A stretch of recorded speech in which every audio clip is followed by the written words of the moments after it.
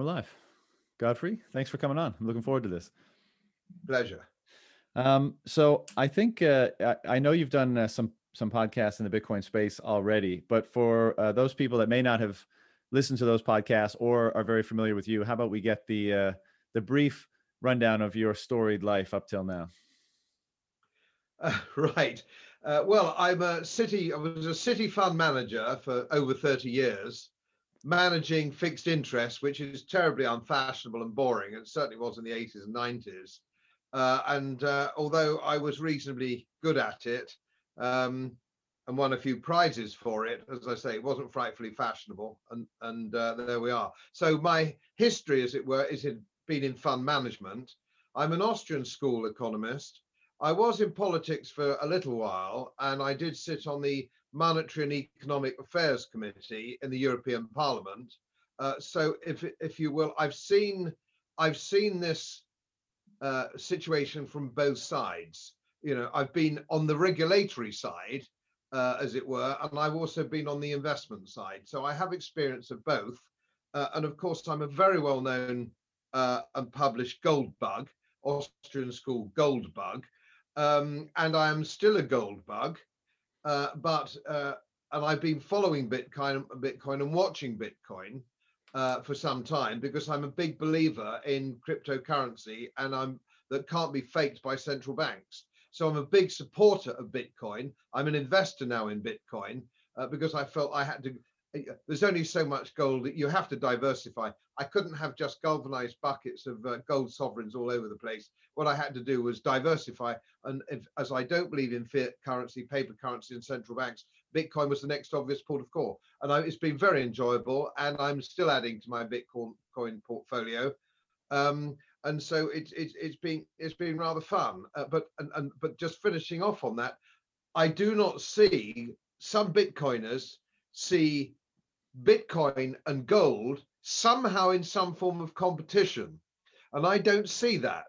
I just see it's a way of getting out of the clutches of central banks and diversifying your portfolio. It isn't one thing or the other, it's both. They can run in tandem. They have very similar attributes, and some of the drawbacks that we see on both sides. So, which I don't think, my experience so far, haven't been fully debated. There's an evangelism in Bitcoin which tends to cut people's thinking off from what might be coming further down the road. Oh, I've bought Bitcoin, I'm safe as houses, I can't go wrong. And I don't think it's quite as simple as that. And I'm speaking to you under house arrest in England, and my family can't visit me here because the police will stop them. And I think we need to just contemplate the situation at the moment, the world we are now living in, all right? And that's what I don't think a lot of people are doing. Yes, and I think that's a big topic, and I do want to break into that because it's perhaps one of the most important questions to answer. But just before we do, you mentioned you're under house arrest. Most people in the world have experienced some variation thereof over the past 12 months. You had a career in politics. You worked in the City of London in finance. What do you make of what led us to where we are right now and why we are here? How have you come to be locked down in your house? What's gone wrong? Well, it's an interesting question because I did actually finish my career as the chief executive of a life insurance company in London. So I'm very familiar with mortality statistics and actuarial practices when it comes to life assurance, the implications of health. So I'm not a layman in these terms. Now, what do we know? Let's line up what we know. We know that the virus epidemic in the United Kingdom in 1957, 1958, 1968 were all worse than this. We also know that the mortality statistics are around about the same as they were in 2010. We also know that over the last 20 years, the death variations over the last 20 years, 2020 is only 5% up on the average. So what do we know? What do we draw from that? We know, don't we, that this is not about health. This is not about a public health issue. This is, if you will, the coronavirus thing. This is about a platform for Build Back Better, reset, the new normal, call it what you will. And it's my hypothesis that the complete collapse of the central banking and fiat currency system is going to be on us sooner rather than later. It is my also belief that they know that. Not all politicians know that because, as you know, most politicians are incredibly stupid. But I would argue that the power, whoever is pulling the strings, and none of us really quite know that, the people pulling the strings know that is happening. And so they want the levers of power. They want the levers of power. And they know now that certainly in the United Kingdom, they know that we will comply with whatever they say. People are walking around with muzzles on their faces when every single health professional will tell you, if only privately, that they're futile against a virus. But it is a mark of subservience to the state. And we're seeing that, and we're being closed down. The country's being closed, but it isn't for public health reasons. It's for something else. And I suspect it's because of the coming collapse of currencies. Yeah, that's actually one of the specific things I wanted to ask you about. And I think I speak for a lot of people in the Bitcoin space when I say what's been one of the more terrifying aspects of the past year. And look, we were under no assumptions, or I'll speak for myself. I was under no assumptions about how complacent and how uninformed and how easy to manipulate, the broader population of the world has been for a long time. It's just broken. It's entered into new territory over the past 12 months. And what I find extremely concerning, as you said, if you look at the data around this virus, around mortality, around, the actual data around what this really is, the response that it's elicited is completely irrational. But the problem is that nobody sees fit to do that research for themselves. I'm speaking in terms of, regular citizens. They just acquiesce to anything that comes out of that, electronic box in their living room or the mouths of the people that presumably govern them. And the reason why that's so concerning is because if we're not basing our decisions on rational, logical assessment of the best available data, then what we're basing our behavior and decisions on is pure emotion. And in this case, it might be fear, especially on the hand of the population. So, but when I confront these situations, typically, you can either say this is due to malice or this is due to incompetence. And when I was younger, everything was a conspiracy, right? And so I, saw conspiracy everywhere. As I grew up, as I learned more, as I became more acquainted with the incompetence of a lot of people, I thought, you know what? I see the reactions. I see how easy it is for people to acquiesce, and so I can see how that feeds into incompetence and how incompetence feeds in on itself. And so what I might have thought could only be explained by malevolence, because how else could it be the case that rational human beings would act this way? I think a lot of times now I'm more convinced that it's actually incompetence is the root of this. But you make an interesting point, and this is not something that's quote unquote allowed to be discussed in polite company. But as you and I both know, the financial system, global currency markets, the way in which the global financial system is structured has been fracturing for quite a long time. And in the fall of last year, in September, October, you could look at the repo market and say there's a lot of really strange things going on here that seem to indicate that, the topsy-turvy nature of the financial system is starting to really become unwound. And then lo and behold, a few months later, we have this virus. The reason why I say it's not able to be discussed is because you can't even postulate or have a discussion about could this thing have emerged for malevolent reasons? So was it a matter of this being leveraged, as you say, this crisis being leveraged so that the people in power could exact more control over people? Or is it possible that it was even, it was developed for that reason? And I'm not saying that that's my opinion, but if we can't have a discussion about all the potential possibilities, then surely we're not going to come to any approximation of the truth. What do you think? First of all, what is your take on where we are in the degradation of the existing financial system? And what is your take on how this crisis has been leveraged potentially to cover up and institute a new solution with a scapegoat that is not the people truly responsible for the degradation of this financial system. What's your take on that sort of theory? Well, as soon as you came off, or the world, or the leaders of the world, the leading economies of the world came off asset-backed currency, it was going to lead to its degradation because there was no other way it could go. Basically, what governments have since the introduction of central banks, and in America, of course, that was 1913. That was quite a long time ago.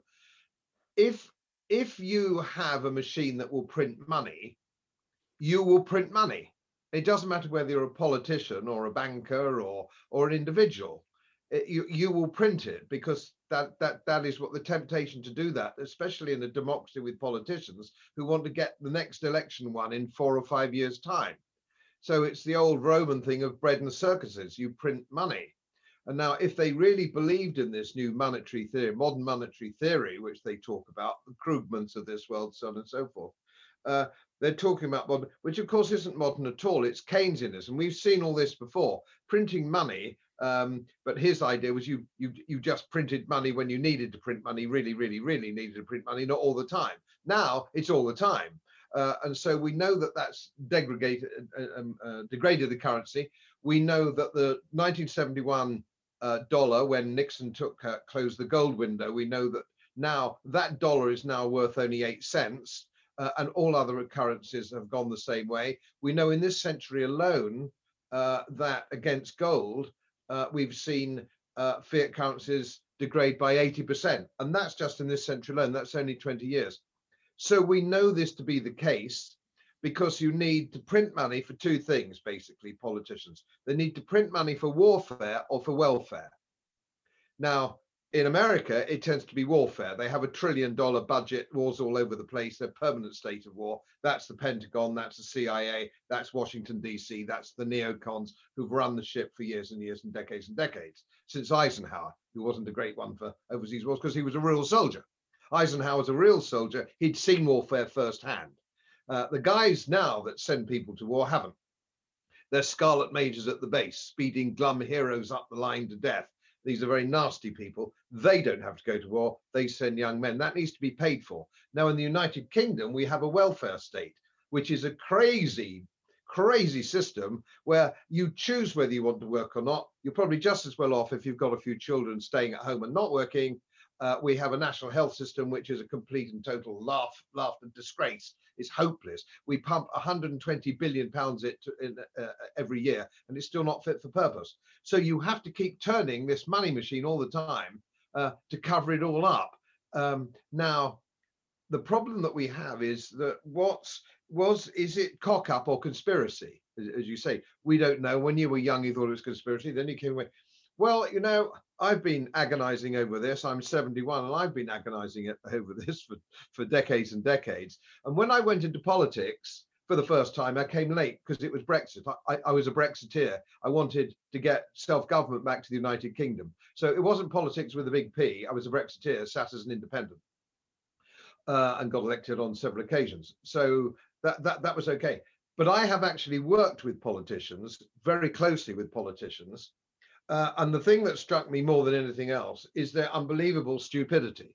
They are the most stupid group of people that I've ever met. And when they're in committee, they become even more stupid. And the decisions that committees make become doubly stupid. So they're incredibly stupid people.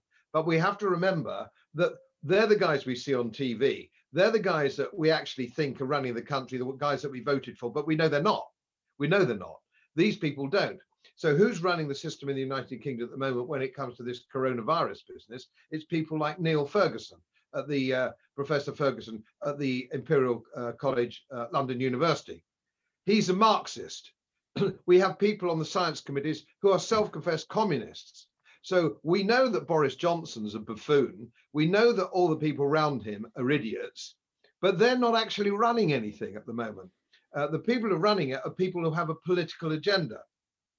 And it doesn't matter whether you're a fascist or a communist or whatever you are, you must break the system if you want to rebuild. And they're not even hiding that. They're talking about reset, the new normal, build back better.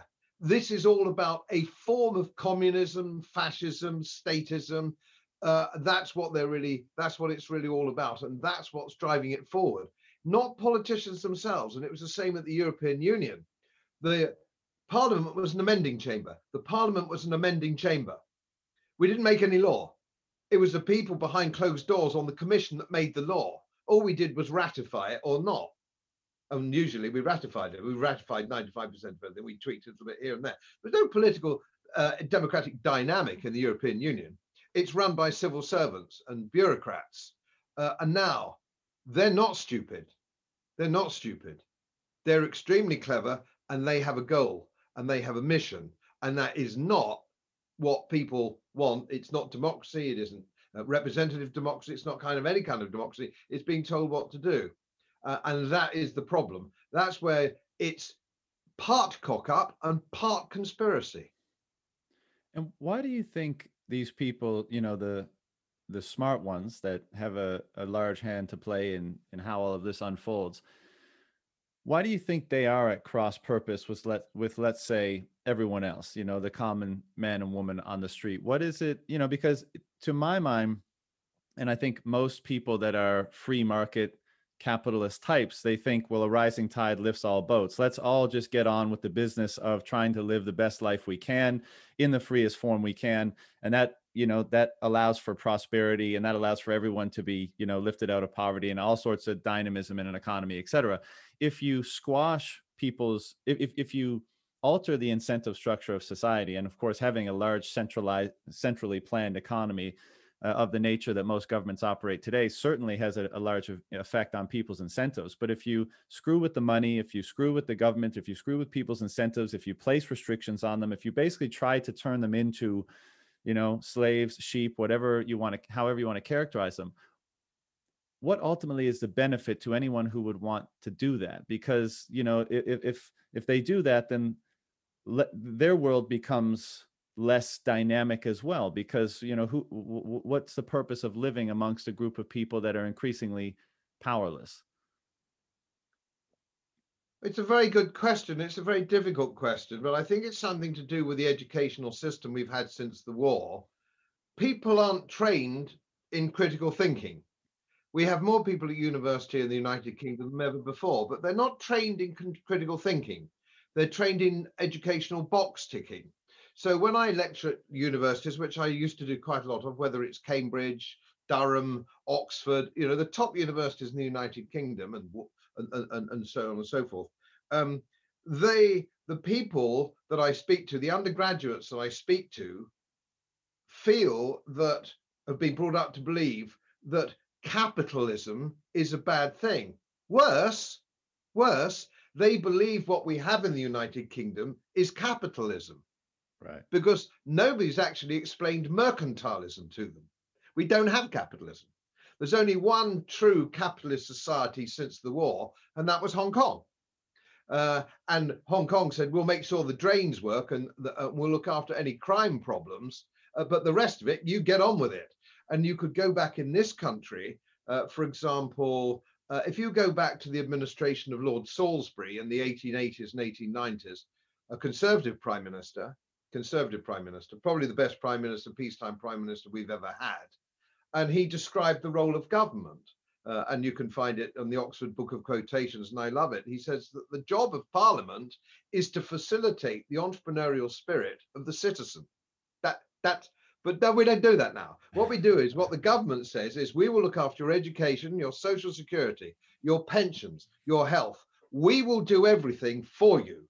And that's a warm and comfortable thing. And that happened in 1945 with the card key election. We'll keep you nice and warm and cuddly. But in exchange for that, you mustn't do any thinking for yourself. You mustn't expect to keep your own money.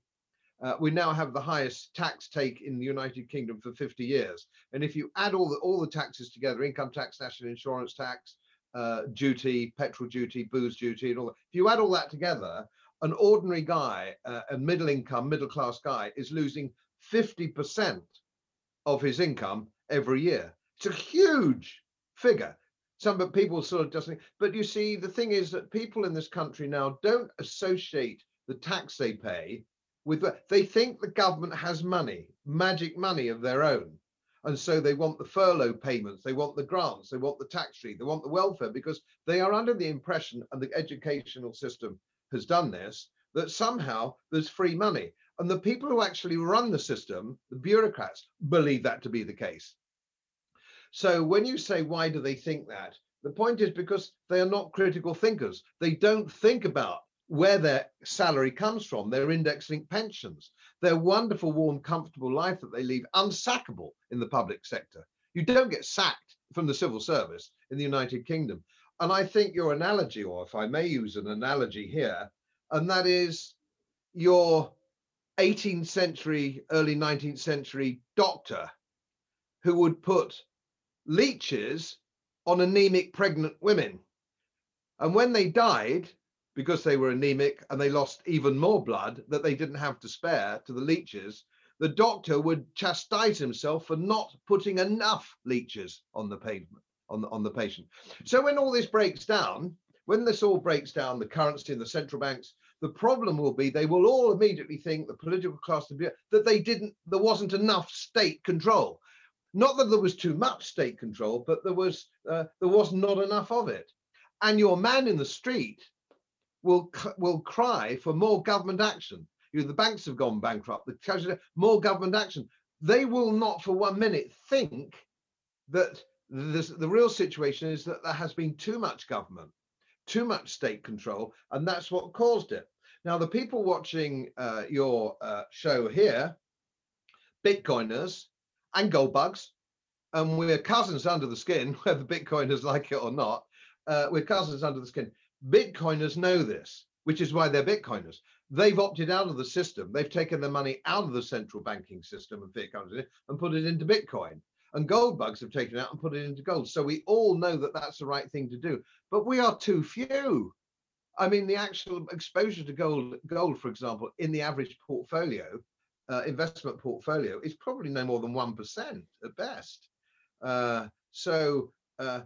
When the country does wake up to this, it will be far too late, and all we will have is more state control, far more state control. I mean, if that's possible for the whole country in England at the moment under house arrest, it's even if that is possible to have even more, we'll have even more. And the difference is they will come. They've already said they're coming for us. They're coming for whatever money is left. They're broke. Everybody's broke. The banks are broke. The only people who've got any little bit of money left are the English middle classes, and they will come for us. Yeah.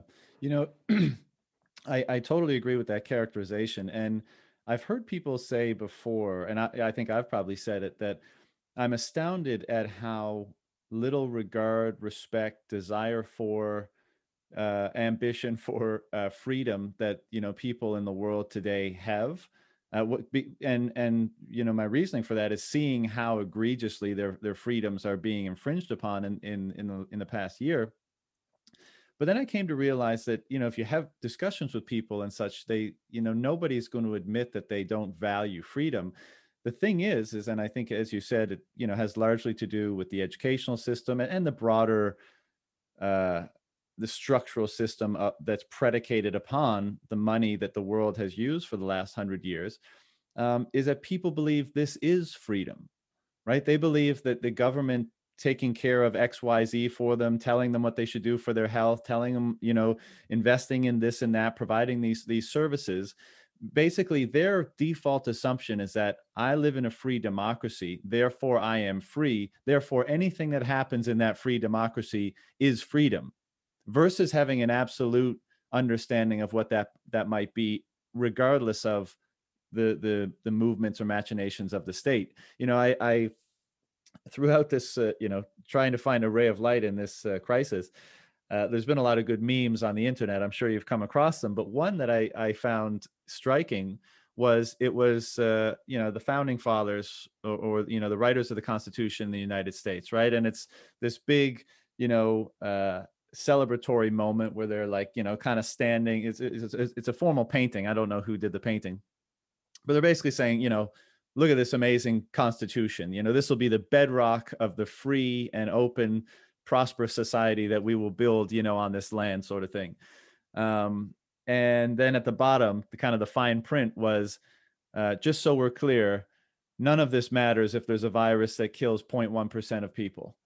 Exactly. And that kind of illustrates the absurdity of this. And I think it also illustrates that people have become so complacent that I think they're unaware of, if they ever were aware, but I think they're unaware of the necessity for absolutes in terms of structuring how we get on with each other as human beings. There needn't always be government. I think that will morph and change over time, but there will always be some form of governance, because that's how we determine the nature of our behavior with one another. And I think the Constitution in the United States was a great example of some really well thought out absolutes on which to structure a society, but almost being a victim of its own success.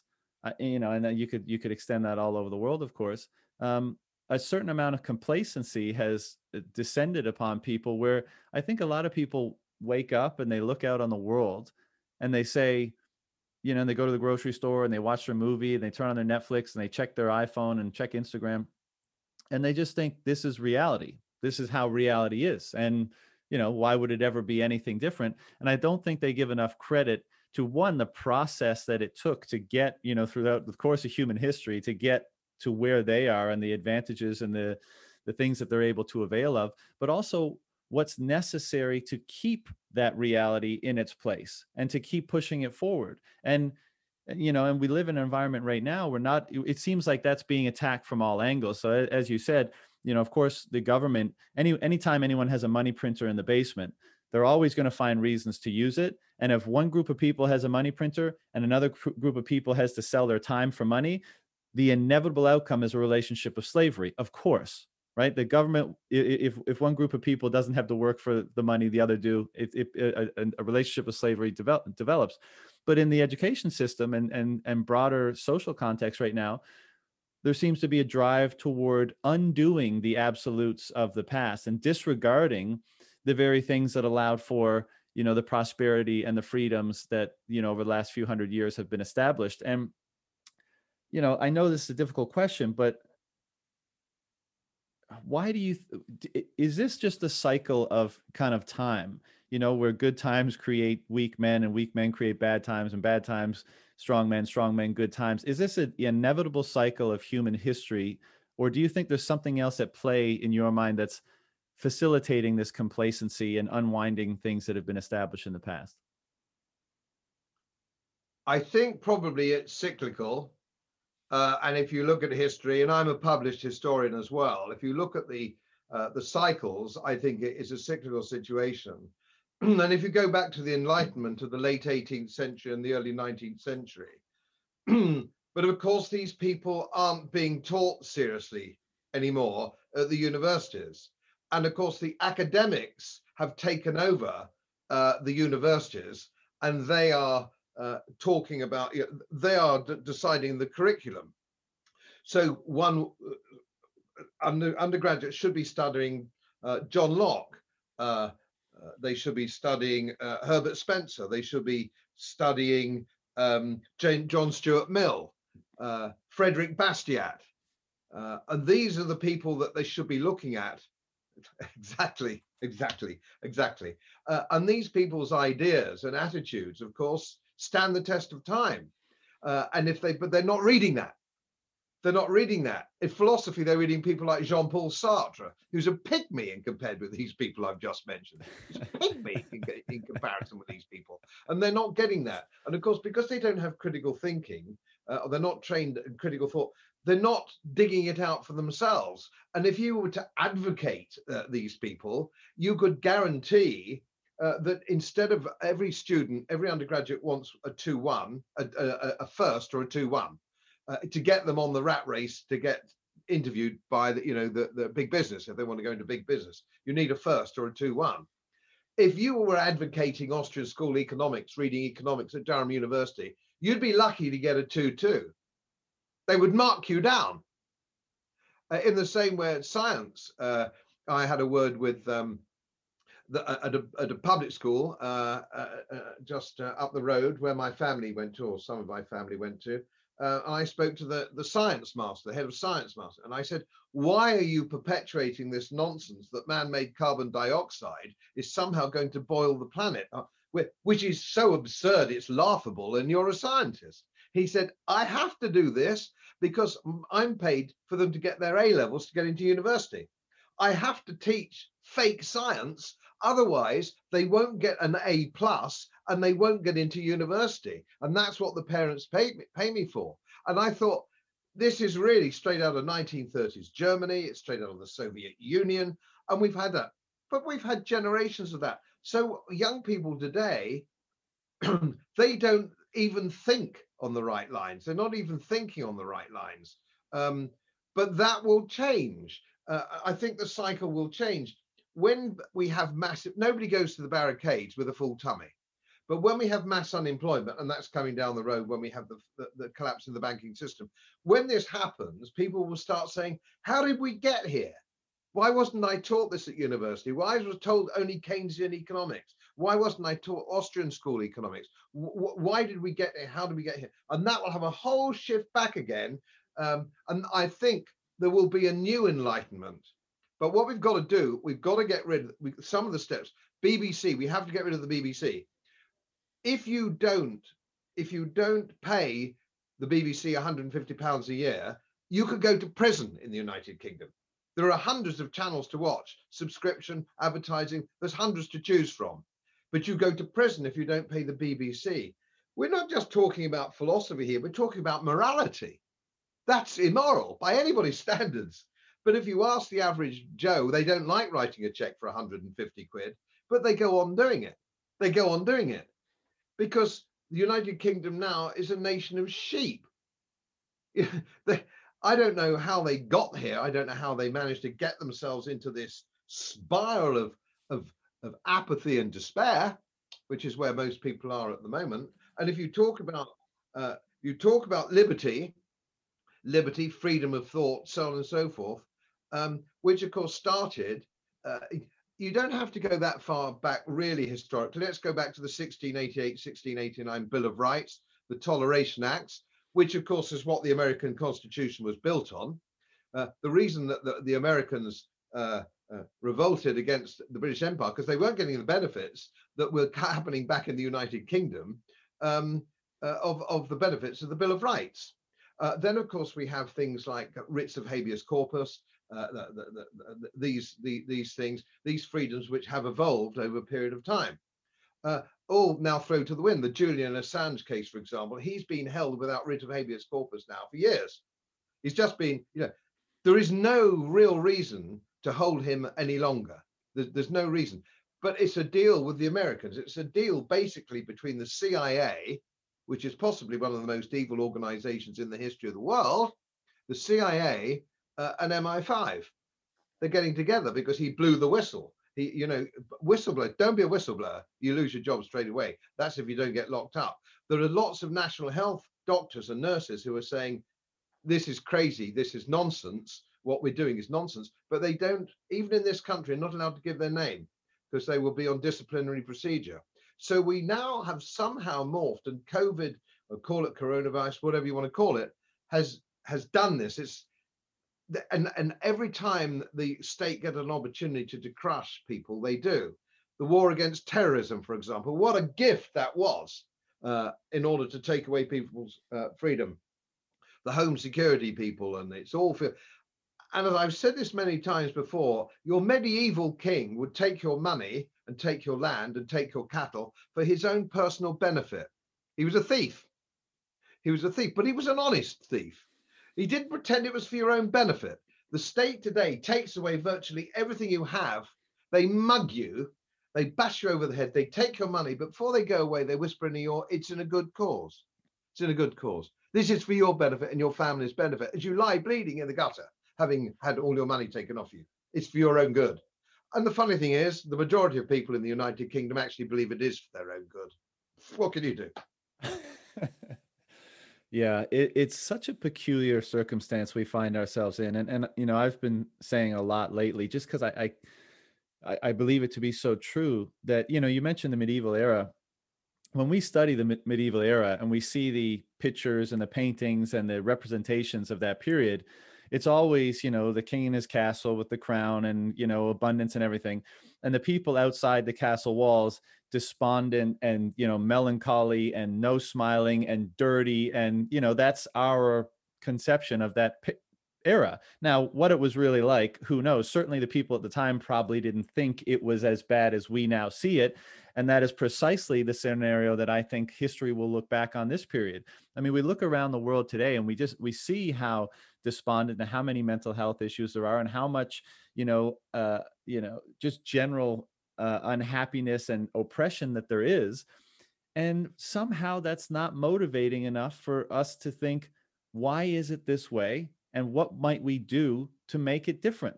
And instead people just accept it. And I think that's why at this period now, 200 years from now or less or more or whatever, we'll look back on and it will become so obvious the oppression and the effects of that oppression that had on individuals' lives and their state of happiness and their mental health, et cetera.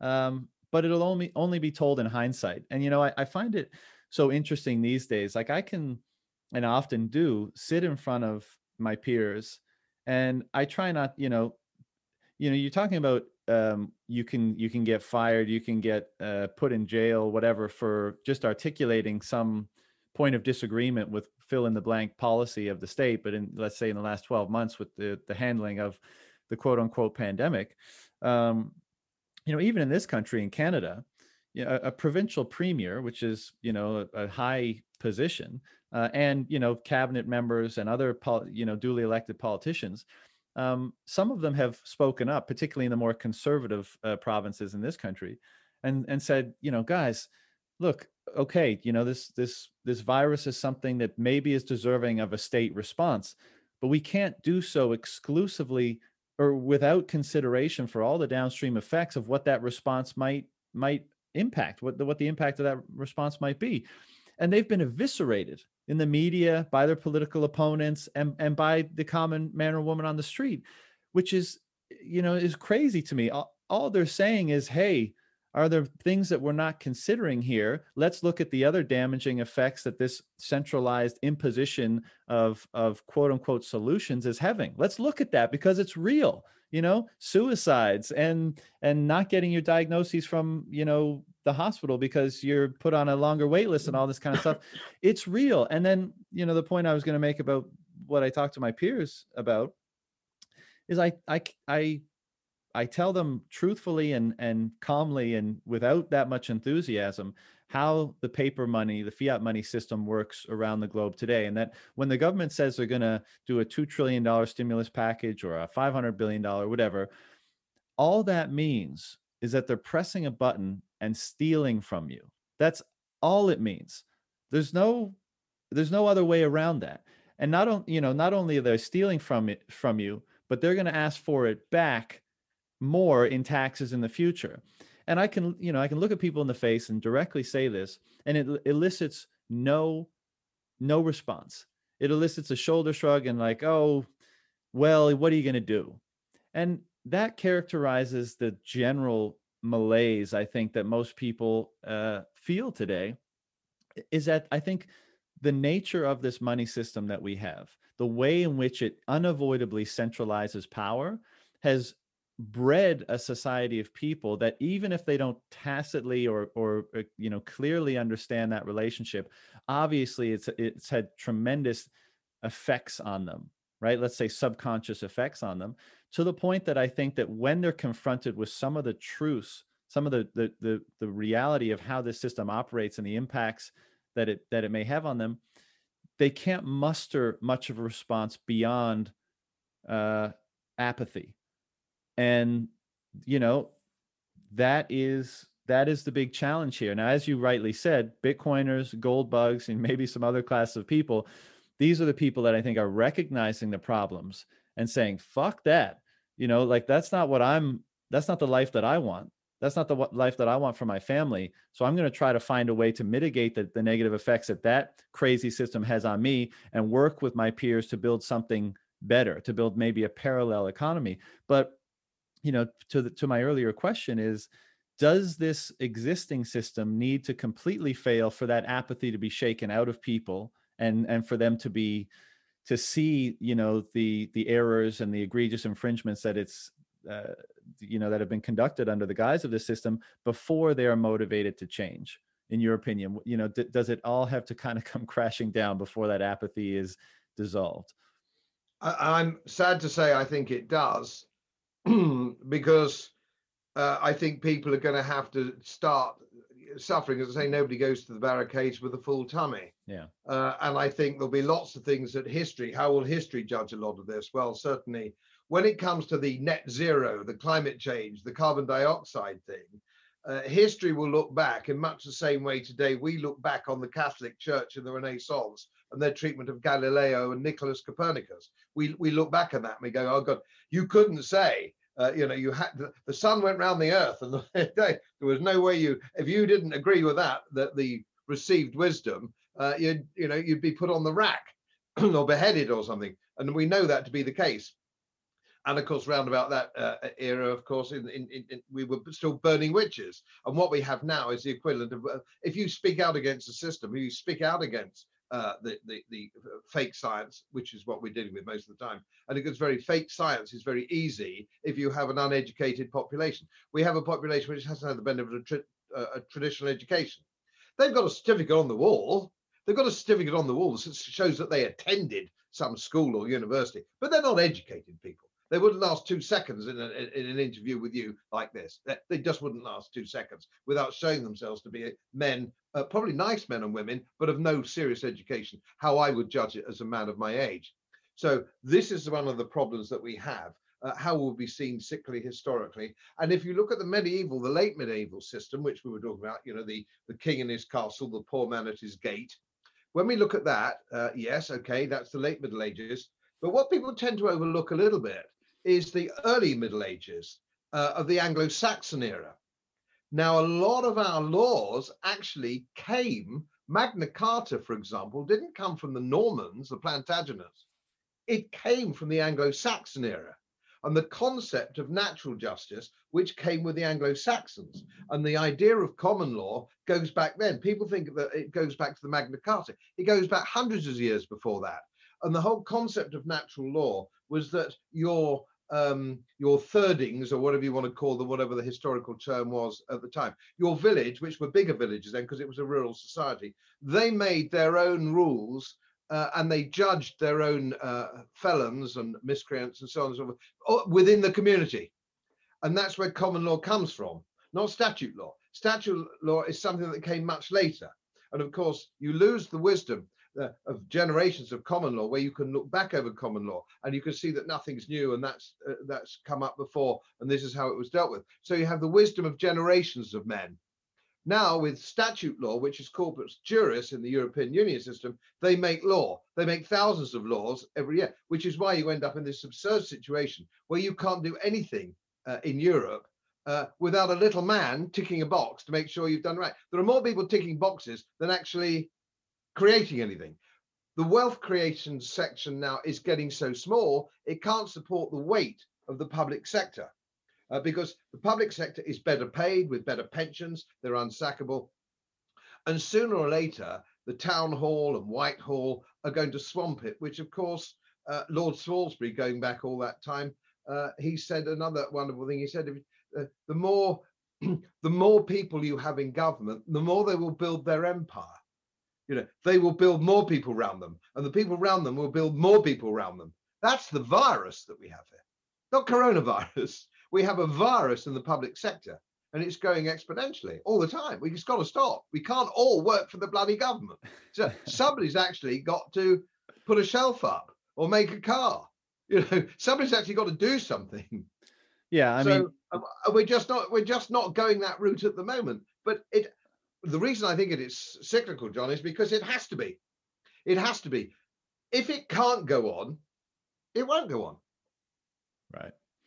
Yeah, no, I agree with that characterization. It's just, it's too bad. I guess it's a tragedy of history. Maybe it's something inherent in our psychology that makes it forever the case that we have to wait for things to get so bad and to collapse before we're motivated for action and change. And I totally agree with your characterization. The state is the virus, and when you have the state jobs that are not only protected but that are, the worse things get, the more people call out for state intervention. So the state necessarily has to grow until the virus kills the host. And it's a shame that we have to bring it to that end. But the other, living in this paradigm, this world that we have right now, the thing that's so bothersome is that because of the way that the power centralizes under the current financial system and system of governance, the fears, the morality, the values of the people that have concentrated that power at the top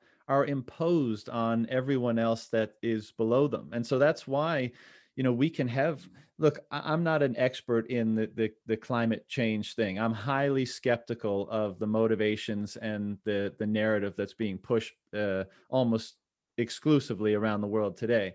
But whether or not that's true, the fact is that when you have such centralized power and control, it doesn't matter if it's true or not. It'll affect the lives of billions of people just because it's the conclusion or it's the narrative that centralized point of power and control has conjured up, whether through good intentions or bad. Everyone is subject to them. And that's a real travesty, because it obviously infringes on and detracts from the degree of freedom that people can feel. And look, the last year, it has been an interesting one, and I think will be an interesting one to study in hindsight.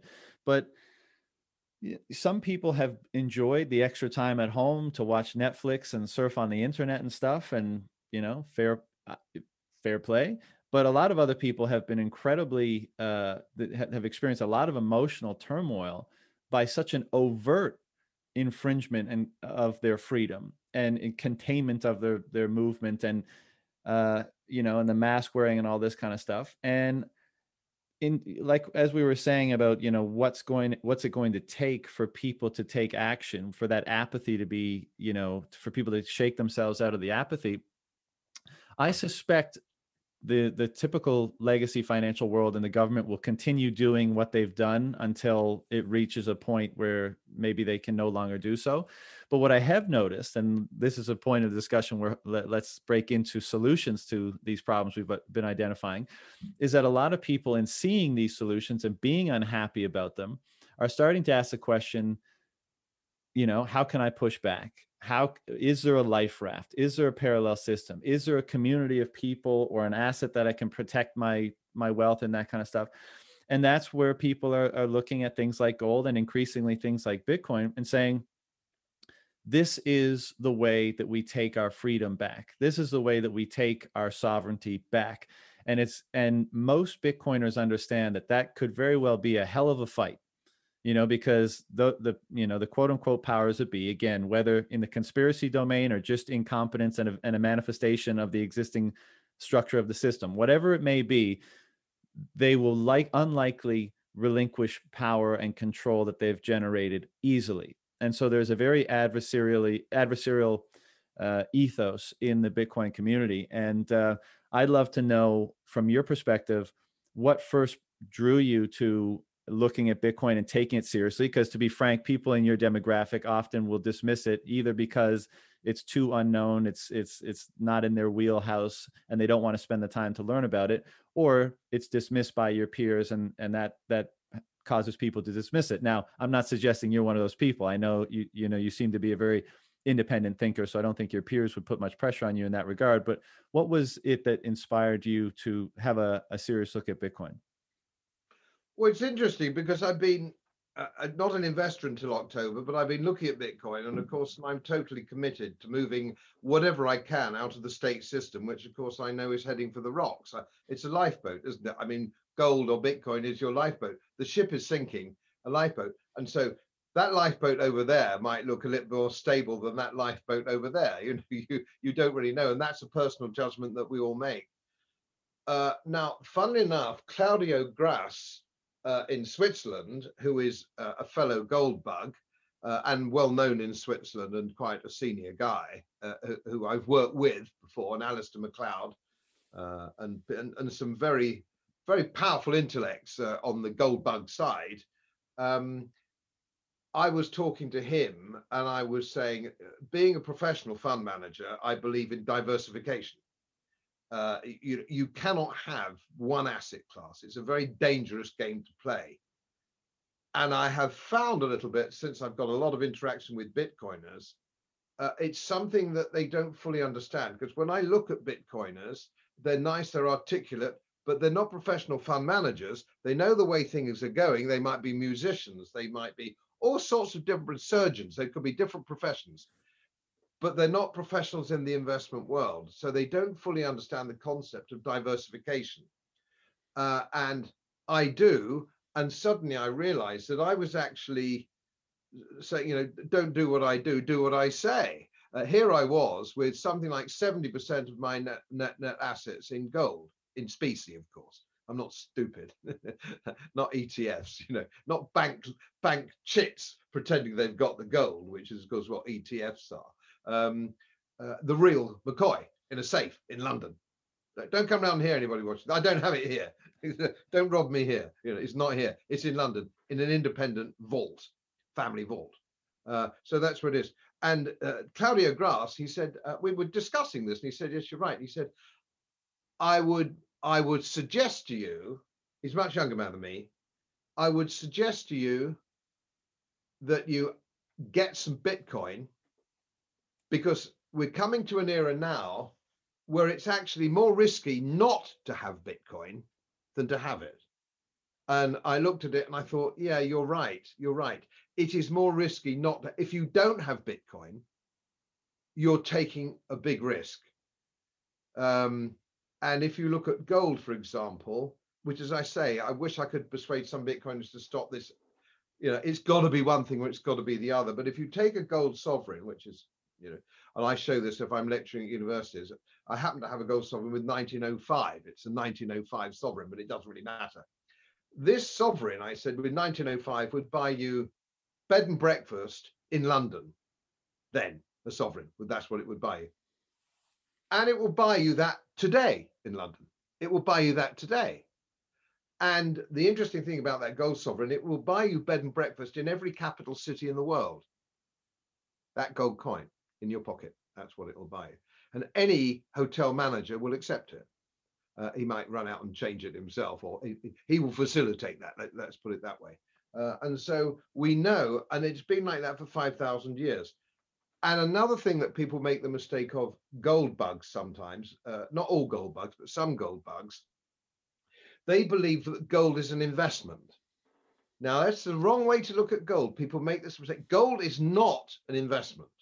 Gold is a wealth retainer. It means that it's time preference. It means that gold that you have today will buy in 100 years what it bought, today. It'll buy that in 100 years' time. It isn't an investment. It's protection of wealth. It's a protection of money. Gold is money, as JP Morgan said over 100 years ago. Only gold really is money. And that's before crypto was invented or thought of or even conceived of. How could it be? Now we have a different player on the block, and we have crypto and Bitcoin, which can't be degraded because it's finite. Some Bitcoiners say, oh, yes, but I mean, gold is the amount of gold which is actually mined as a ratio with the population is tiny, tiny. Gold mining doesn't degrade the value of gold. What degrades the value of gold is criminal activities on Wall Street, selling and buying paper, which isn't gold, manipulating the price. And that's been going on for decades with the compliance of the state and central banks.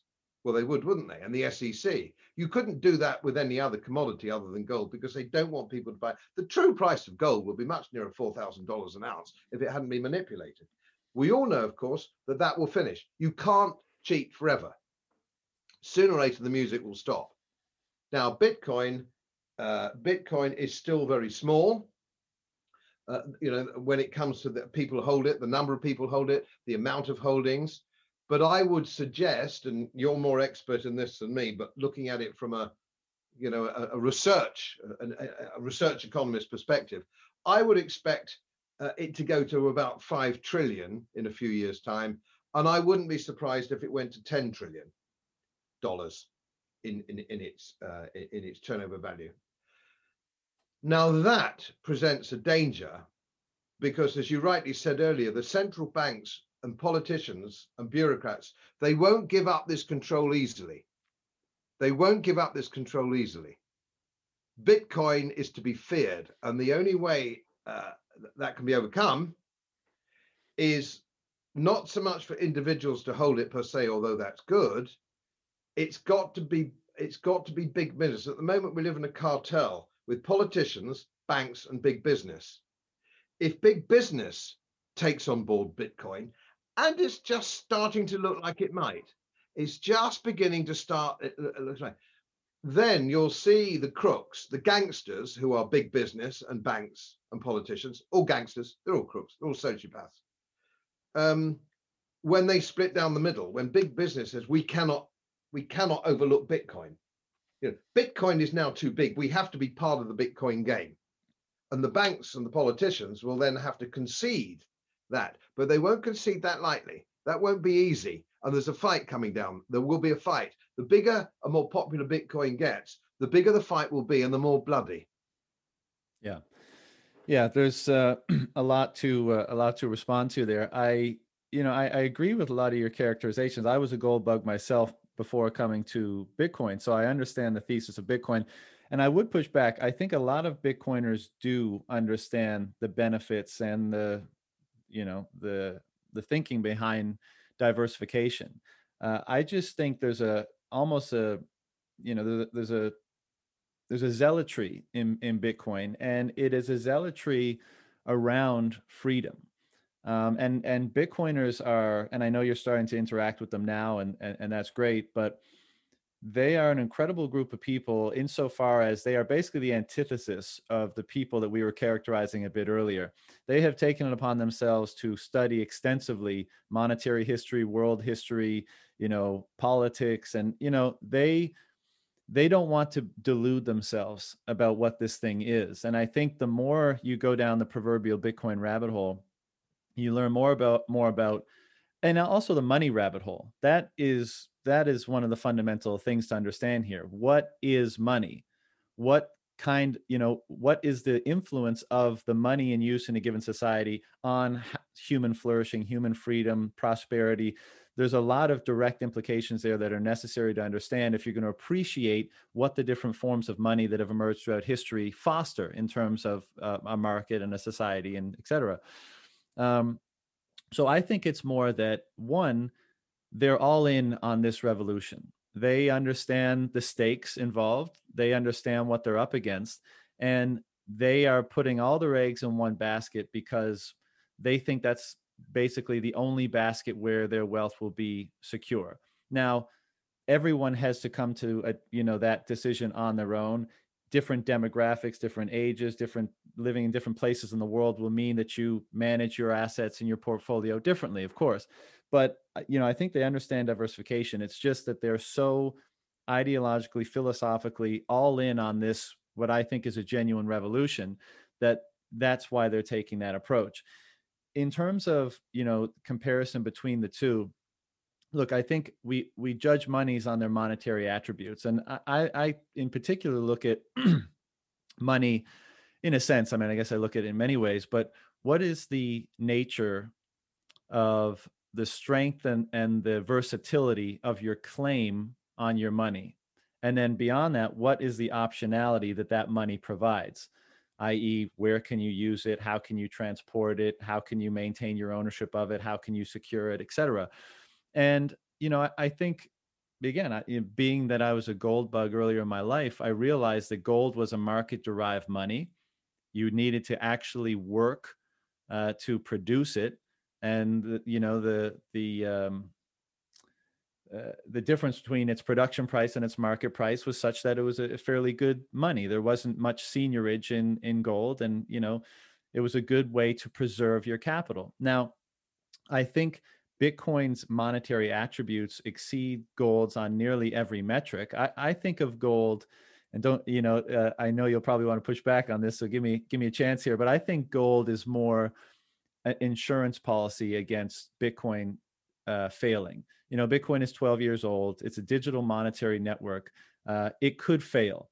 I think with each passing day that becomes less and less likely, but of course it's possible. And the next soundest money, the next best money after Bitcoin, I would say, is gold. But of course, gold has that problem being that it's physical of centralization. And even though gold has retained its value throughout several thousand years, I'm sure it's not lost on Bitcoiners, especially that gold, because it's centralized, it's been more prone to confiscation. It's been more prone to state co-option, and it's in terms of what I was saying about the versatility and the strength and the optionality of the claim on that asset.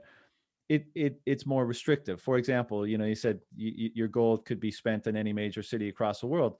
Well, yeah, but what if you can't get on a plane with your gold? Well, then that strategy goes out the window. So being that Bitcoin is just purely information ultimately, and that it can be stored in your head if need be, this gives it a high degree of portability and optionality, in addition to its other monetary attributes of absolute scarcity and soundness, et cetera. So I think Bitcoiners are very well aware of why gold is valuable. And that the funny thing with a lot of gold bugs, especially the ones that you said, kind of push back on Bitcoin, is it almost seems that they don't understand why gold became money in the first place. And I think a lot of Bitcoiners do, and they're looking at it looking at each of their merits. And they're just deciding that one, gold offers more Bitcoin offers more optionality.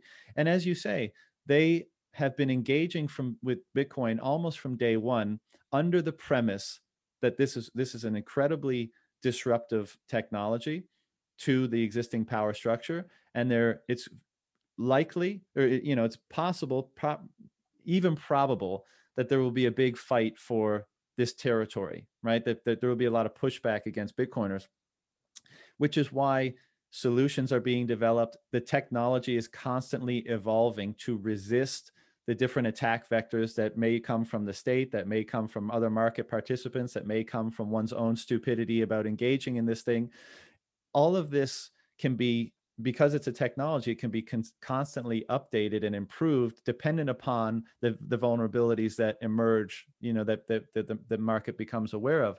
And so for those reasons, I think Bitcoiners just say, this is the battle line. This is the weapon of choice for the battle that we're moving into. And that's why I think they go so all in. And that's why, I don't think many Bitcoiners really care whether you invest in gold or Tesla or Bitcoin or whatever. I think they just say that if you recognize the battle that lies ahead and the different attack vectors that battle may emerge in that battle, then Bitcoin is by far the best weapon to fight that battle. I don't disagree with any of that at all. With one of the problems with gold, as you rightly say, is it is relatively easily confiscated by the state. And we've seen that, and of course, in 1720, we saw the French government confiscate gold in the time of the crisis, John Law's crisis, the Mississippi bubble. We saw them do that. We saw President Roosevelt steal the American public's gold by making it illegal to hold it, confiscating it, and then recalibrating it price-wise in the dollar just a year or so later. The biggest heist in history. But of course, the funny thing is with American presidents, how they're eulogized by people. I mean, he was just a robber, but he's still on a platform as being one of the great American presidents. He was actually a thief, but that's neither here nor there. So yes, and of course we saw in Nazi Germany, gold was confiscated because it's a physical asset. All of which I understand, and I'm very aware of that.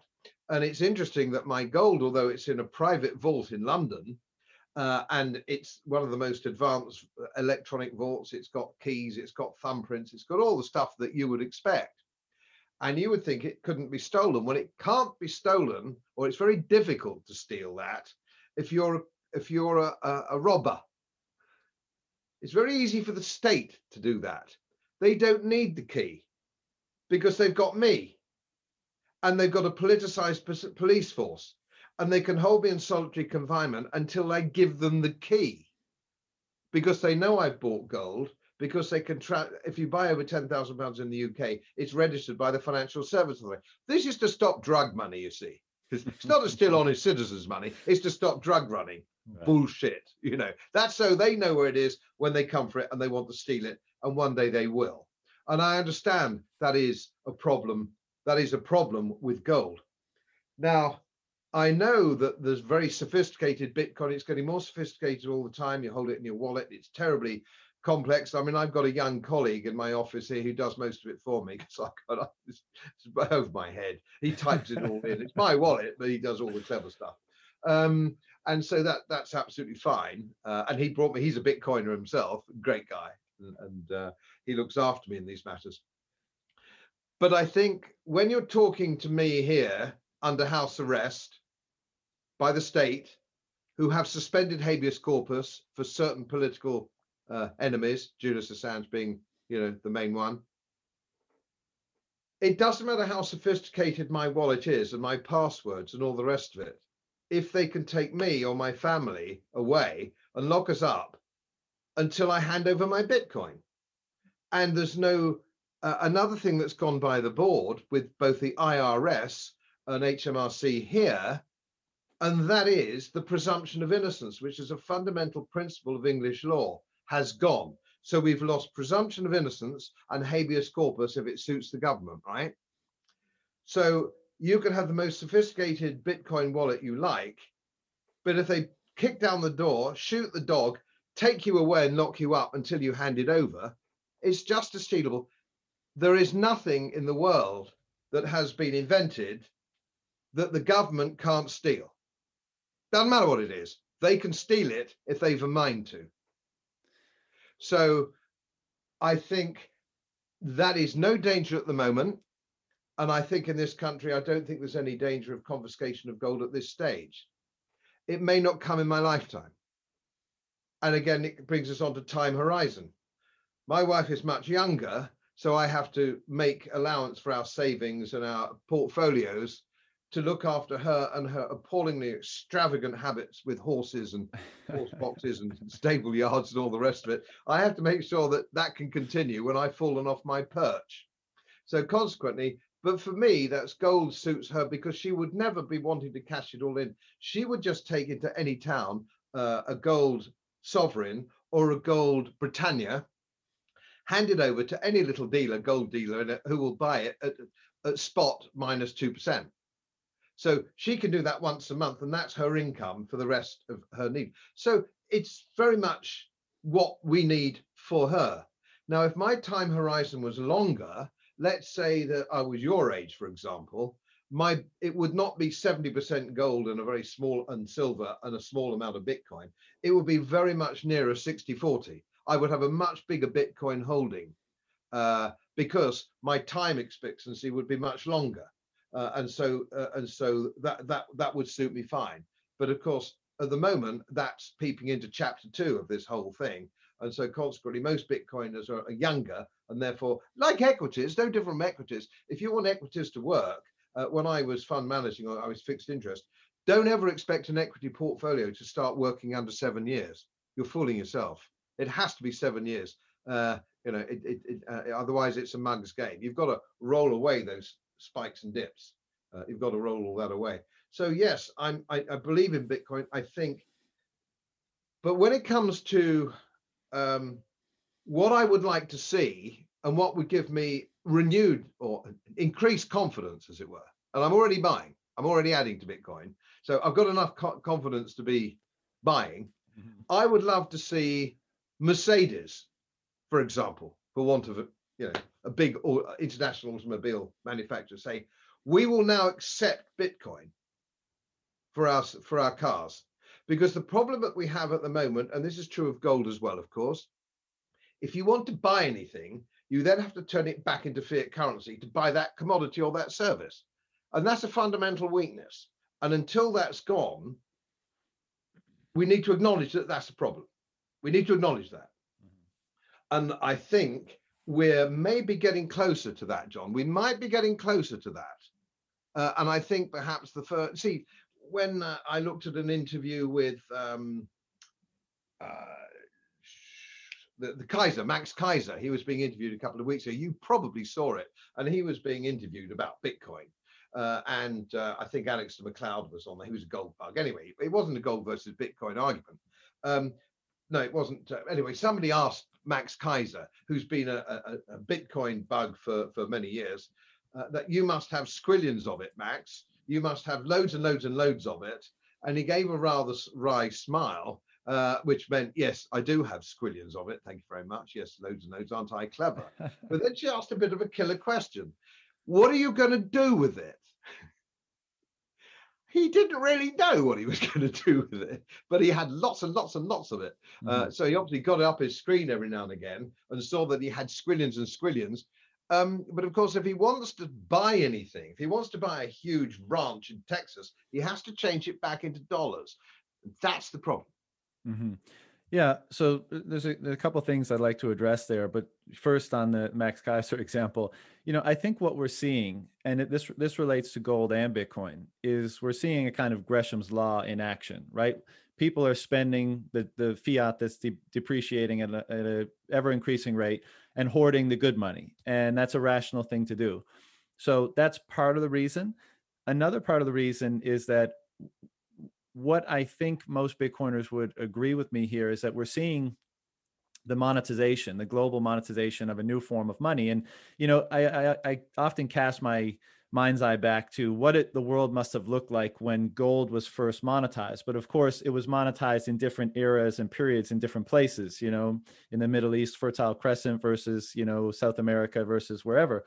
Right now, we have a globally connected world, and we're seeing the simultaneous monetization throughout the world of a new form of money. And because of that, and as you said, I agree with you that money is not supposed to be an investment. Money is supposed to preserve the value of work done and be the instrument of expressing your will in the world.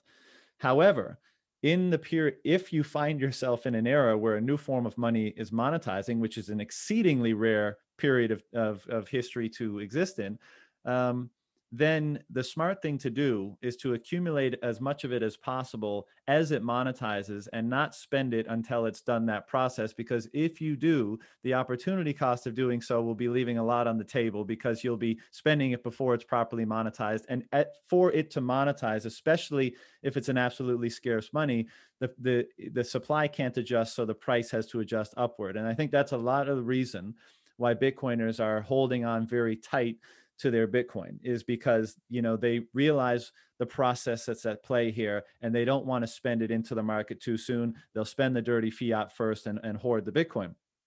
However, that being said, most people, well, two things. One, actually right now, yesterday and today, MicroStrategy, I'm not sure if you heard of them. In the fall, their CEO came out. It's a publicly listed company on the NASDAQ. And Bitcoiners had always assumed that companies would start dipping their toes in the water and maybe putting some on their balance sheet. This guy, tech company, fell down the rabbit hole during the lockdowns in March and ended up putting all of their corporate treasury to the tune of $500 million into Bitcoin, and then raised another $650 million around Christmas time in convertible debt to put into Bitcoin as well. And it's an ongoing strategy. So they put another 10 million last week. And anyways, they're hosting a conference this week that is purely designed to, and it's a free conference where they open their playbook to other corporate institutions around the world to say, this is why we adopted a Bitcoin standard as a company for our corporate treasury. This is how you can do it from legal, accounting treatment, et cetera, should you want to do that. So to your point, and this is also part of resisting the state attack vector, is the more distributed this thing is, the more companies, the more politicians, the more high net worth individuals, the more people all over the world that adopt this thing, of course, the harder it is to criminalize it and to, call it purely the domain of drug dealers and pornographers and that kind of stuff. So that's happening right now. And the third thing about the spending is that even though there's not very much desire for Bitcoiners, regardless of how much wealth they've accumulated in Bitcoin, to spend it, one, of course, you could convert it back into fiat, as you said, and spend it. But more importantly, we're entering an era where because of the development of the technology, and I won't go in too much into the weeds on this here, but using something called the Lightning Network, which is basically just a layer on top of the Bitcoin network connected to it, spending has become, a lot easier and a lot cheaper, and interoperability with the existing legacy banking system is being established now as well. And I got to do a shout out to my boy Jack Mollers at LN Strike, a company that's doing a lot of great work in this area. So I think the spending is there now if wanted. There's just not much will to do it. And that's why we're seeing more hoarding than spending. And I think a lot of bigger players are coming onto this. Another thing I wanted to mention is what's interesting about Bitcoin. And when we talk about this adversarial nature of, people that are adopting this vis-a-vis a state that might seek to control it or push back in the future, I agree that, the state could knock on your door, put a gun in your face and say, we're going to hold you in a jail cell until you give up the keys to your Bitcoin, or, tell us where your gold is, right? That's power. And that's always been the case. The interesting distinction here from how it's always been the case is that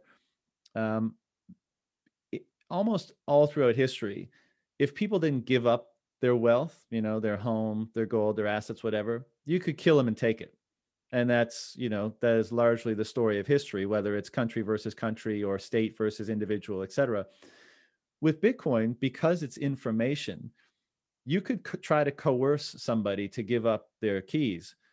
But if they decide not to do that, if they just, for whatever reason, there's not an avenue. If it's treated properly, there's different ways to custody your Bitcoin and treat it. So I want to be clear here. If you use it to its maximal abilities, let's say what it allows for, then someone could try to coerce you, and they could even take your life if you're willing to sacrifice it.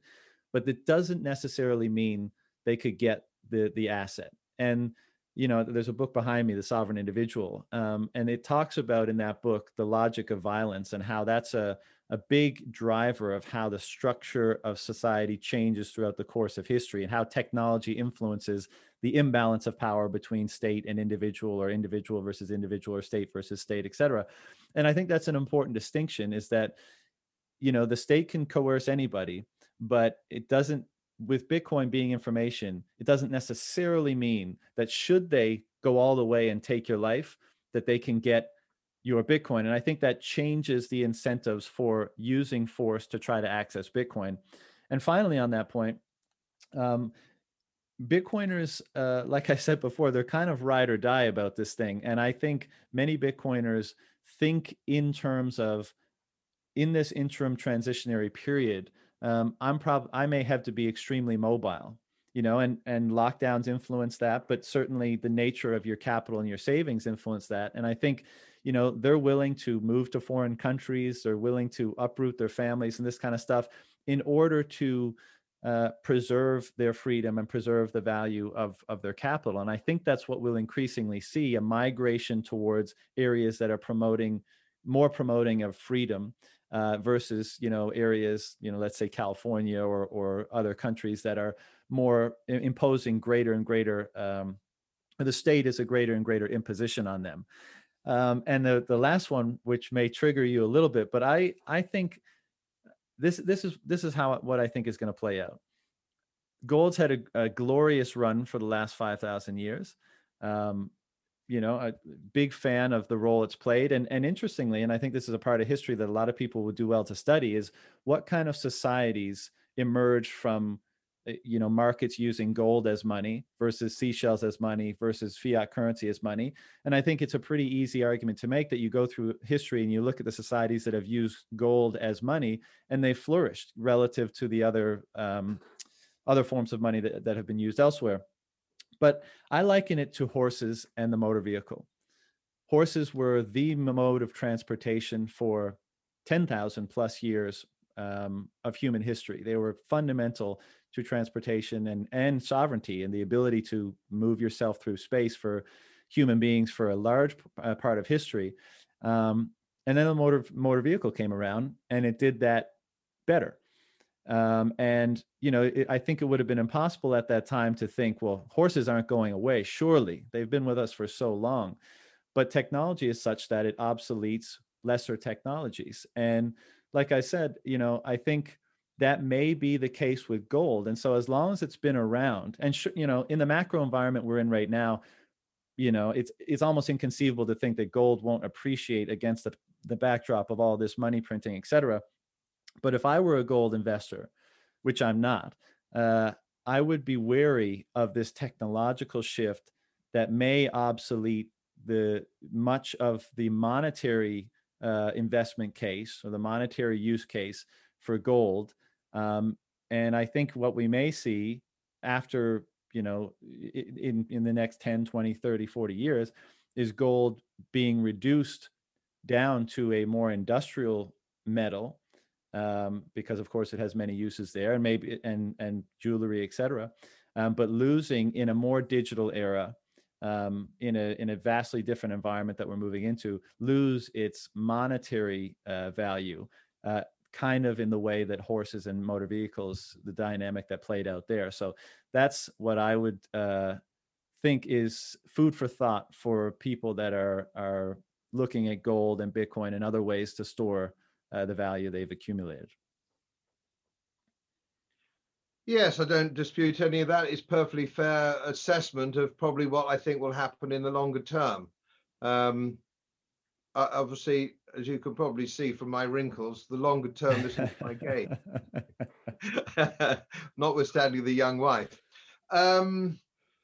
Yeah, all of that's fair. All that's very fair. Can I ask you a question? Yeah, which, please. Now, we have a situation with gold where the price of my gold in my vault is not controlled by people buying and selling gold. It's controlled by the fake paper market, and 800, I think. In my book, I think it was 600. I did some research on this in my book. It was 600 pieces of paper to one piece of gold. And of course, that's where we're seeing it trade backwards and forwards quite fraudulently at the moment. And funnily enough, only today, I think it was Egan, what's his name, on with Max Kaiser, talking about the manipulation of the price of gold and how sooner or later people will want good delivery. Sooner or later, this will crash. It could not be this year, next year, but sooner or later, gold will find its real value, its real monetary value. It has to. It seems to me, let me just put this to you.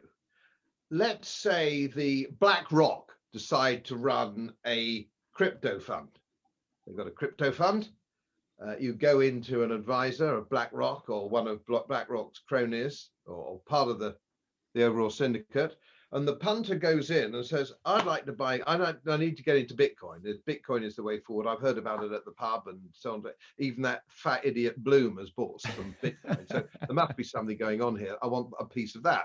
So he goes in and the guy says to him, and I can see this in my mind's eye very clearly, yes, indeed, Bitcoin's, the main leader, but there are other cryptocurrencies.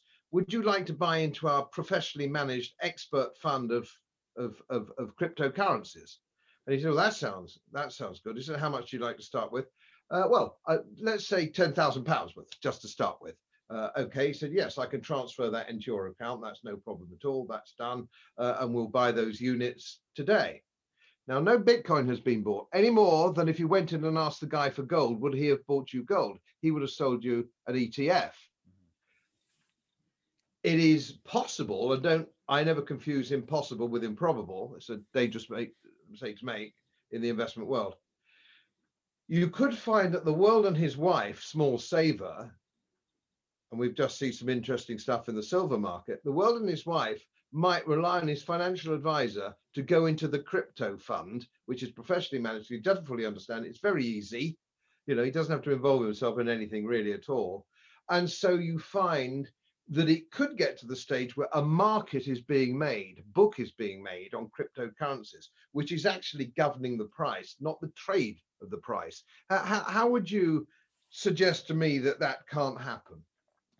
Yeah, so I take your point about the gold market, and what most people, as you said earlier, you own gold in specie, and that was always how I did it as well, because otherwise you have a claim on price exposure, and the risk there is the counterparty risk of the bank. If they become insolvent, then they can't fulfill that claim, and you never had gold in the first place, and now you don't even have a means of whatever difference in the price there was since you purchased it. So I agree that those shenanigans can happen. They probably are happening to some degree right now. But the important distinction here, and this is why the excuse me, the Bitcoin community can be so abrasive to people that are coming in, and can be so absolute to people coming in, and that's some people have an aversion to that. I think it's a feature, not a bug, in articulating best practices to people that come into the space, so that one, as an individual, you're not subject to the shenanigans that may go on in the space, but two, we build this network of both technology and people in a manner that it's less susceptible to the types of shenanigans you just articulated. One of the ways of doing that, and one of the things that's suggested to people, is that unlike gold, assaying gold, let's say, verify, possessing it yourself and verifying that it's not tungsten with some, paint on it, but it's actually gold, is very expensive. And this is part of the reason why it's centralized over time. With Bitcoin, if you run your own node, you can verify that what you're interacting with is Bitcoin, right? And it's not a paper claim, and it's not anything like that. So you're right in that a lot of, let's say, traditional investors or people in a certain demographic all over the world right now, they're looking for Bitcoin price exposure. And, there's products on the different exchanges here in Canada, we have them in the US, et cetera. ETFs seem to be coming down the pike that are going to open up a paper market for Bitcoin. Now, a lot of these institutions claim that they're buying Bitcoin for every dollar that comes into the fund, and there's a one-to-one backing and that kind of stuff, but you don't know. There's a huge element of trust there, and that's the problem. And so that's why Bitcoiners advocate for buying only the real thing, not paper exposure, not intermediated through a company that lists something on the stock market or whatever, and verifying for yourself that it is indeed Bitcoin. And if you do that, then you can be sure that, one, there's no intermediary between you and your asset. Nobody can cut off your access. Nobody can take it from you, nothing. It is yours. And that it is what you think it is and what the market says it is. And so I think as an individual, you insulate yourself from shenanigans to some degree that way. But as a broader ethos of this community, if we can get more and more people to look at this thing as a tool of sovereignty rather than just another means of either preserving or growing capital, then that will foster a healthier ecosystem around this thing. It doesn't negate the fact that there will probably still be the ability for some form of manipulation in paper markets, and some people may fall prey to that. But I think because of the fact that this is a verifiable bearer asset without the need for an intermediary, it largely resists those types of shenanigans that have existed in the gold and other markets throughout history. I know obviously everybody watching your show knows that because they're Bitcoiners and they already know that. But I would suggest to you that very, very few people who think they hold gold, most people who hold gold, unless they're a bug like me, they probably think that there is gold at the bank. That Bank of Australia, well, they'll have the gold, won't they? No, they don't have the gold. Bank of America, no, they don't have the gold. They've given you a promissory note. Right. I shouldn't think more than one person in 100 who has that exposure knows that. And if we get the mass market in Bitcoin, which we both think is a good thing and both want to happen, with millions of people coming into it, I think BlackRock will intercept them. That the danger of that is it's significantly higher than we might imagine just at the moment, which is why I would like to see some very senior respected people, which is difficult in the modern world we live in. If you're a multi-billionaire, you didn't get there because you're a saint. You probably got there because you're a teeny bit crooked. If you got to the top of the greasy pole in politics, you were probably almost certainly crooked. I would like to see somebody come in, a major profile, or in each country, because everyone's got a different profile, haven't they? We've got Tim Martin of Wetherspoons here, who's got a big pub chain, for example, who's quite a free-thinking guy. And if he comes in and say, for example, and this is not a flight of fancy, say, I will take Bitcoin in my pub, in my pubs, my whole chain, you could pay with Bitcoin, set up an account or something like that. And that would get a whole mass market thinking this is good. And he would then say, because he's that kind of guy, he could say, just a minute, just make sure of one thing, folks, you've got your own wallet, you've got your own system. And people say, oh, I'll make sure that that's okay. And I think if we had somebody in every major country who is of that social standing, or intellectual standing, or business standing, which actually automatically rules out politicians, certainly, and bankers. But I think that would move it further. I'm extremely keen. I like to play a bit of devil's advocate, like as indeed you do yourself. Otherwise, the show would be too boring. But I'm a big believer in it. I'm buying it. I'm going to buy more of it. I continue to buy more of it. To restore my position, to get out of this overweight gold position. So the more new money I get, I should be a bit kind of, and nothing I want to see succeed more, because it's on a political and moral level that I want to see Bitcoin. So I'm very much in the same moral dynamic as the average Bitcoiner. I'm just old and slightly, perhaps a little bit more cynical. Well, fair enough. With age comes wisdom, and many of us haven't seen, the types of events or been so intimately, involved in them as you have. So fair enough. The last point I'll say on that topic, and then I'll let you go, is, it's I think more and more big names, quote unquote, are coming in now, and they're advocating for Bitcoin and why it's important and what its uses are. And I agree, like, it's often said in the space, you come for the gains, you stay for the freedom. You come because, wow, this thing is going up in price, I could become rich. And then you start to understand the philosophy and the ethos behind it. And you say, oh, this is about way more than getting rich. This is about getting free. This is about sovereignty. This is about morality. This is about all these things that we've been talking about. And so I think people will come for that.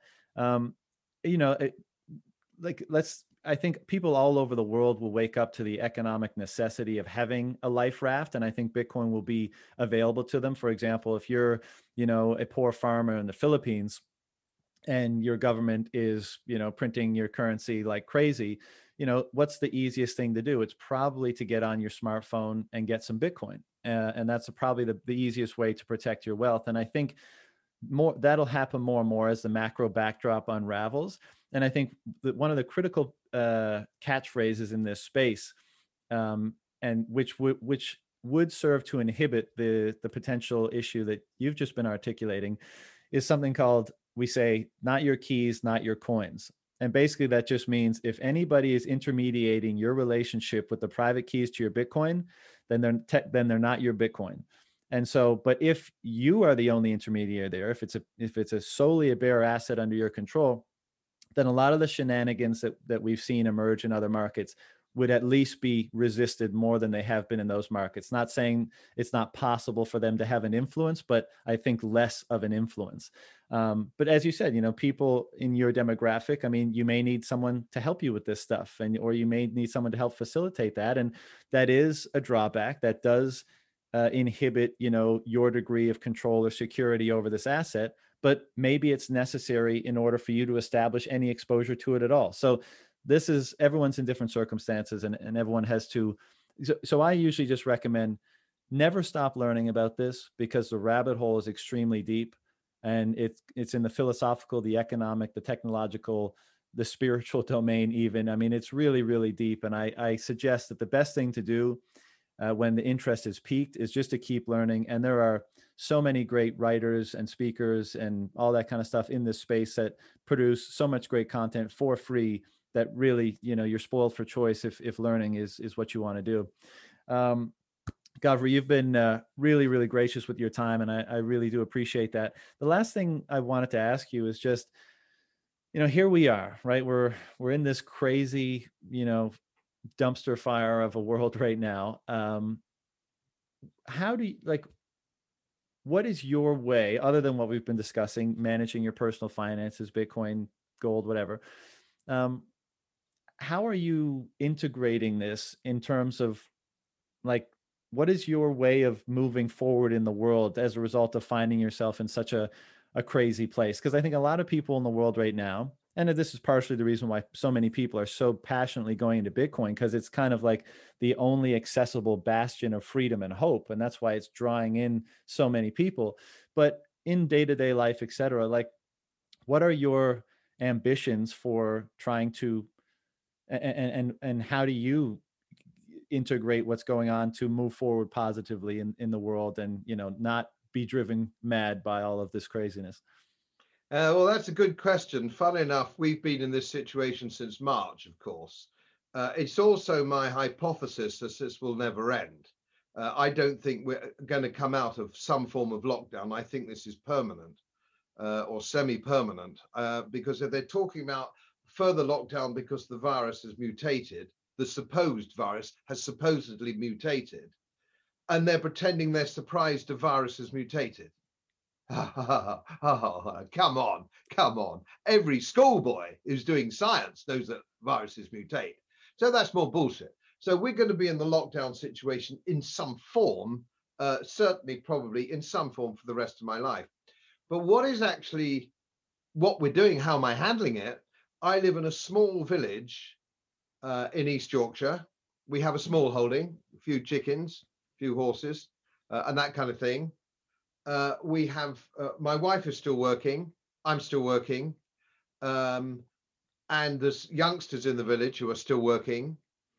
And we've really formed a little, going back to the Anglo-Saxon times, we've gone back to the Anglo-Saxon village in many ways. We've got potential snitches in the village, of course, who can't wait to phone the authorities to tell us that we're having a drink somewhere, or we're walking the dog together or something like that, which is a very sad thing. But we found out in the village who are believers in freedom, personal freedom, physical freedom. That's brought us together, and it's a very eclectic mix, I can tell you, a very eclectic mix indeed. It's been, that aspect has been rather fun because they've taken away our pubs. And of course, you'll know that the British pub is at the heart of the nation, and has been since the days of Dr. Johnson, who preferred the tavern to the coffee house. That's where we meet and get together and exchange ideas. And you leave your rank in the car park. You leave your rank in the car park of a British pub. They've been trying to close pubs for decades. No, it's not just this. Politicians and government hate ordinary people getting together and exchanging ideas. They hate that. They can't deal with that. Freedom of association is something that all governments positively hate, and so consequently we're getting around that. We're getting around that by doing our own thing, as it were. And I'm not the only one. It's happening all over the country. People are running their little villages and their little lives in a slightly different way. They would have meant at the pub. I don't. Speakeasy comes to mind. You know, speakeasy comes to mind, to be honest. I hope nobody's watching this in England. But yeah, so we're being very positive, and my wife and I, you know, we keep each other revved up, so we don't do negative thinking. And every time we think a bit negatively, which was last night, a bit negative, we got absolutely drunk as lords last night.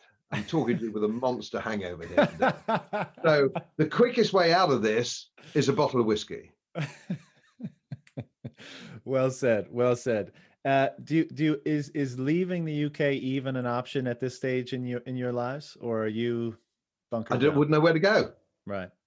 I wouldn't know where to go. I mean, the reason I'm in this country is because I like pubs, I like roast beef, and I like Yorkshire pudding. A miserable bastards though they are in Yorkshire, I like Yorkshiremen. Well, so no, not at my time of life. But where would I go? Australia, Melbourne. Well, get beaten up by the bloody Australian police. That's the question. You know, that's the $64 million question: is where the hell is there freedom in the world right now? You know, I mean, where would you go? We look to the old dominions as being, you know, the land of the free, lumberjacks with check shirts in your part of the world, and guys with corks on the hats down in Australia. That's our perception here, and we can't believe when we see the Melbourne police in Australia arresting a girl for sunbathing, unless it was just a way of getting a telephone number, maybe. Let's give them the benefit of the doubt. But it's horrific and it's horrible and it's frightening, and that's what depresses us. Not our personal freedom, because we can live with that kind of problem. But when we look at the world the way it's going today, if that doesn't depress you and frighten you, there's something wrong with you. I couldn't agree with that more. And here's hoping that conversations like this, the work that you've been doing in writing and speech and videos, and all the other people who value freedom and who promote tools that help you establish more of it in your life, reach more and more ears. Maybe people have more time to consume this sort of stuff when they're locked down, and that's a silver lining in all this. So yeah, Godfrey, this has been a great discussion. It's been great to connect with you. I appreciate the time. Any last words before we sign off here? No, just thank you for inviting me, and thanks to all those Bitcoiners who've given me input in the last, via Twitter and stuff. It's been, I do assess it, and it's been most useful, and the learning curve's been steep. And I'm still learning, but then I think we're all still learning, really, aren't we, every day? Absolutely. And as you know, for people that are honest and forthright and interested, they're a very helpful bunch. So I'm sure, if you ever have any further questions, they and I would be happy to help you out in any way. Super duper. All right, mate. Take care. Thank you very much. Bye-bye. Bye.